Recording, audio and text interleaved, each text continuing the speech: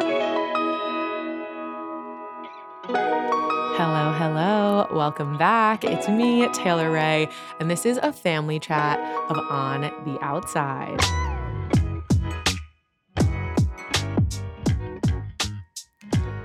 Hello, friends. Welcome back. We got another family chat, and today, you are in for a treat, girl, because here I have my BFF, the Queen of Queens, the love of my life, my star in the sky, my best friend, Thalia.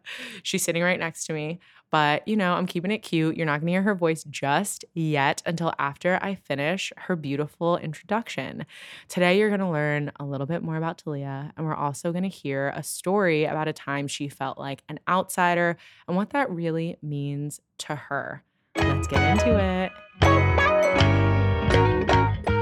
Oh my gosh, Thalia, you're here. Hi. I'm so excited to be here. It's like hanging out with my best friend, like whatever. I know, obviously. Yeah. All right. So tell the people, who are you? What's up, everybody? It's your girl, Thalia Romina. I am born and raised in Queens, New York. I am an actor and a comedian. I do stand-up. So hire me for your, events. I'm going to be a little bit cleaner for this because, I don't want Taylor having to cut everything and be like, you can't say that. It is explicit. It's labeled as explicit. So live your dream. Live your life. Rated E. Not for everyone, though. I live my life. I'm the youngest of 4 children. I spend the majority of my time doing voiceover. That's how I pay the bills. But I also do film, TV, and theater. Do you hear this lovely voice? They're getting to hear it. That's crazy. Guys, it's actually very expensive. My rate is so expensive. No, I'm kidding. I met Taylor in college. She's my ride or die. Which I always think is, like, in my mind, I'm like, yeah, we're, like, relatively new friends. Because I think I'm still 20. Oh, you know yeah. Like, all the time, I'm like, wow. You're like my new friend, Thalia. Yeah, like, I'm like, how are we so close? We've only known each other for, like, 2 weeks. Like, that's so crazy. But we met when we were 18. Yes, you were 18, I was 17. So it's been 12 years, going on 13 years? Yeah. Oh my gosh, love that for us. Wild. So cute. Insane. And in my mind, I'm like, I'm 19 now, so I've only known you. I feel 14. I feel 14. I still tell people I get carded at movie theaters. The last time that happened, a movie theater. Yeah, I've been carded at movie theaters, and it happened pretty frequently. But that was also like 8 years ago, and I still tell people that I do. You're like, that was me last week. Yeah, not true. It's because you're a short girly. I'm a short girly. I look 12, and people love that though. People love a young looking girl. I had someone ask me if they asked me if my boobs were real, and then they also asked me, is a girl, and they asked me if I had Botox, and I was like, no, I did it once, but I plan on continuing to do Botox once in August. Where? In Argentina. Where on your face? On my forehead. What the fuck? You never told me that. Wait, really? You never told me that. No, I definitely told you because it was free. So I was like, yeah, fuck it, whatever. No. Yeah, it's my sibling's mom. Because I have 2 half siblings, BT dubs. I do not recall that at all. I'm shocked and appalled that I did not know that. Yeah. But it only lasts a couple months. So it's gone now, but. That was my sound of shock. I didn't even know that was coming out of my mouth. Oh my God, wait, that was Imagine if my face was like into a dolphin. Like I couldn't move my mouth and you were like, that's so weird. Crazy. Oh my gosh. Okay, well, good to know. Okay, well, I'm learning about you in this episode. Okay, I feel like there's so much more that you could say, but Thalia's going to be with us for the next 3 weeks on the pod. Yeah. Get ready. In our family chat, so you will learn more about her. But why don't we hear about a time that you felt like an outsider? Sure. So it's always really interesting because I am a Latina, but I do feel very grateful that I've had a lot of privilege in my life. And that's always something that I'm grateful for. No, I'm not guilty about it. Let's be honest. I'm not guilty. So I always like to kind of, I right before this episode, when Taylor invited me on her podcast, I was really thinking like, okay, how do I feel? What can I talk about? There's so much to talk about and so little to say at the same time. Like just like my minuscule intro, I was like, hi, I'm an actor, comedian, bye. So I wanted, me and her kind of talked about it. She was like, don't tell me yet what you're going to say. So I'm not sure if I've actually told you this. But something that really comes across in my life, I feel like your teenage years are very, like, usually almost painted in a negative light. You remember the bad things. So, being ostracized, I think, Contrary to popular belief, I think being ostracized is helpful and important because life isn't easy. Like, life is not easy. So when you're ostracized, that's really when, like, that pain and suffering, something beautiful usually blooms out of that. Wow, hot take. Hot take. So maybe it's just because I'm a masochist on the low. Some of you can relate, I'm sure. When I was 12, I was turning 12, my family moved. I'm originally from Jamaica, Queens. My parents come from very humble means. And then my parents started making more money. So they moved us to a house, like kind of living the American dream. My parents are immigrants, came to the United States in the 80s. And they're from the Dominican Republic and Argentina, respectively. And they came as adults. Yeah, they came as adults. My parents came as like little tiny children. Right. So your parents are probably subscribed to more American customs in certain ways because their pivotal years were there. Whereas my parents have heavy accents. My mom came in her mid-20s. My father came at the age of 30. And, you know, as we say in Spanish, joseándosela, like kind of like hustling. So when we moved, it was this big American dream for them to move into a house. You know, it was a huge deal. And we moved to a predominantly white neighborhood. Now, I have two older siblings that live in Argentina. And my sister, who's 4 years older than me, was already in high school. And like the high school was where we grew up, where she went. So she already had her friends, whatever. I moved in middle school to this Catholic school. I grew up very Catholic. To this Catholic school in a predominantly white neighborhood and of an upper middle class kind of neighborhood, which was something that was kind of new to me. And I remember at the moment in my young brain, I didn't realize what I did to try to assimilate as best as possible.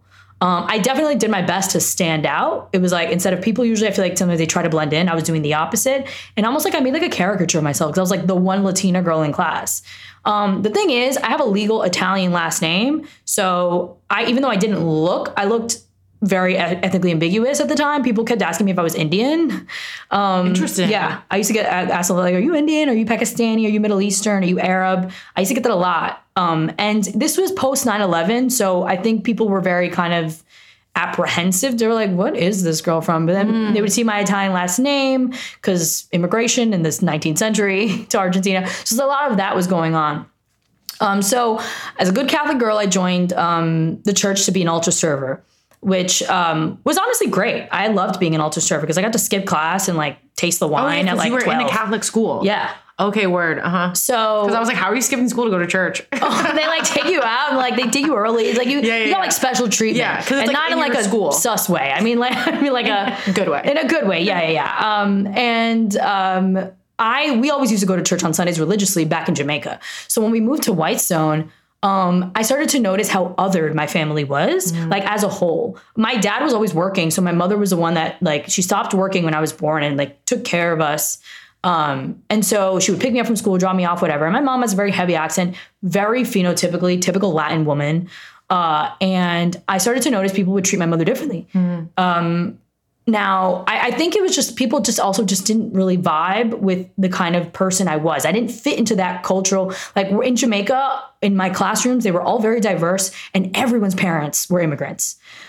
These were like second, third generation, even first, you know what I mean? They were all very assimilated to American culture when I moved to Whitestone. So I was like a little bit taken aback by that because I was like, how do people, like I couldn't relate necessarily that much because these people were very Americanized. Like the kids were, the parents were.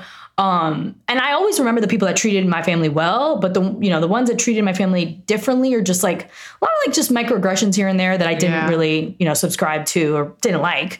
Or even if you can't like as a kid be like, oh, that specific thing made me feel bad. You just know the vibe. The general feeling vibe is off. And sometimes when people be like, but what did they say? But what did they do? And you're like, no, you just know. Yeah. So I had a friend. We talk about that in literally every one of these family chats. Yeah. Because if you know, you know. You know. If you've had someone say some sketchy things, just like look at you in a way or like, Yeah. You know.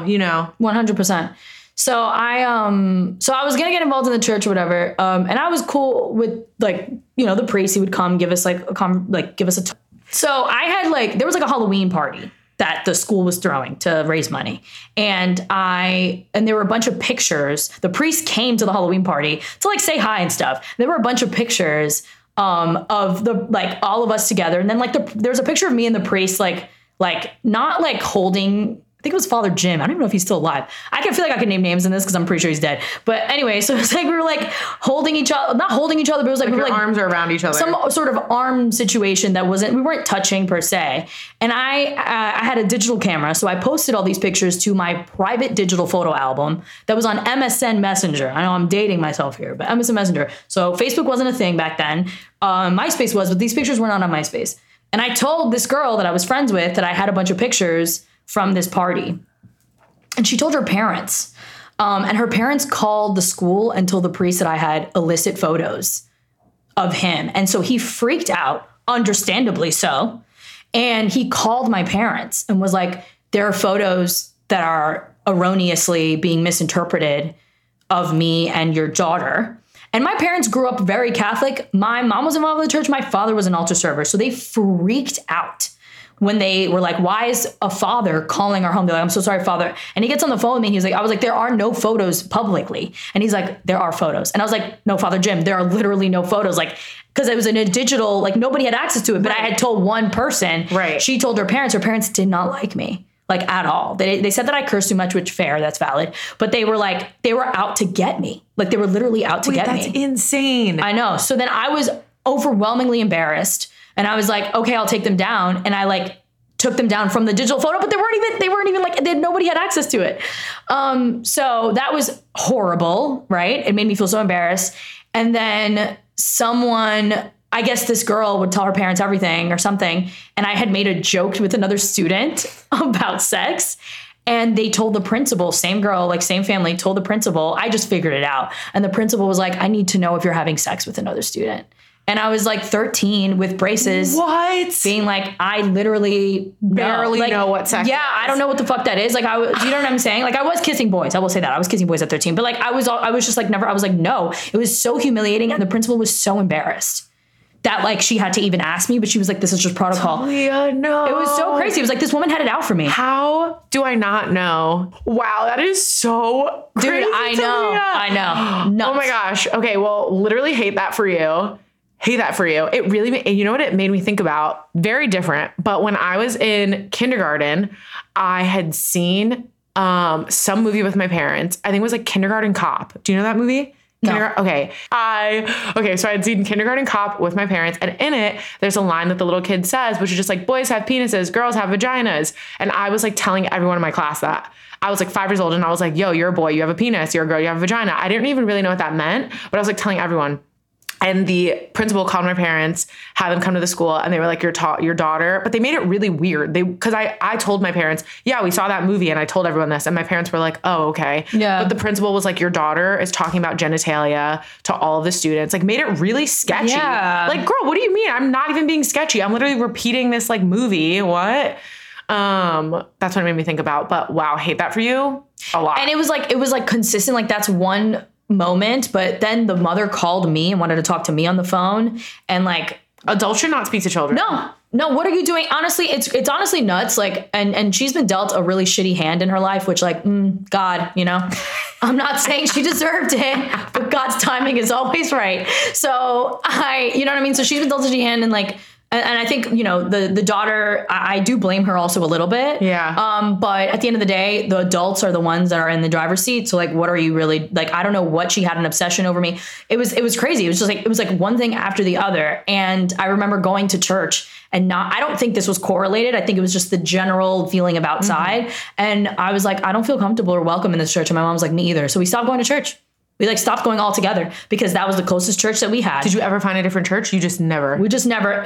Sometimes for like special occasions, we would go to St. Patrick's Cathedral, which I love. Yeah. And then, or we would go back to that original church in Jamaica, because that's where we felt most at home. And it was like, it was horrible. That I remember just almost like being really leaning into the whole chola, like Latina kind of thing, because I felt like that's where they put me in the box. So I was like, well, I'm going to go stand out in the box that they put me in. When there's more, we're not a monolith. There's more nuance to me. You know what I'm saying? But I feel like that's almost like the person I needed to become. Yeah. Richard actually talks about that in one of his episodes, how he was like, yeah, I used to like become a caricature of like being an Asian person, like just general, you know, what kind of things can I do that'll make people laugh? And like, he would make fun of other Asian students and just like really try and be what they said he was. Yeah. And it was a way to fit in a way. You know what I'm saying? I was, but it was like almost rejected. It was very strange.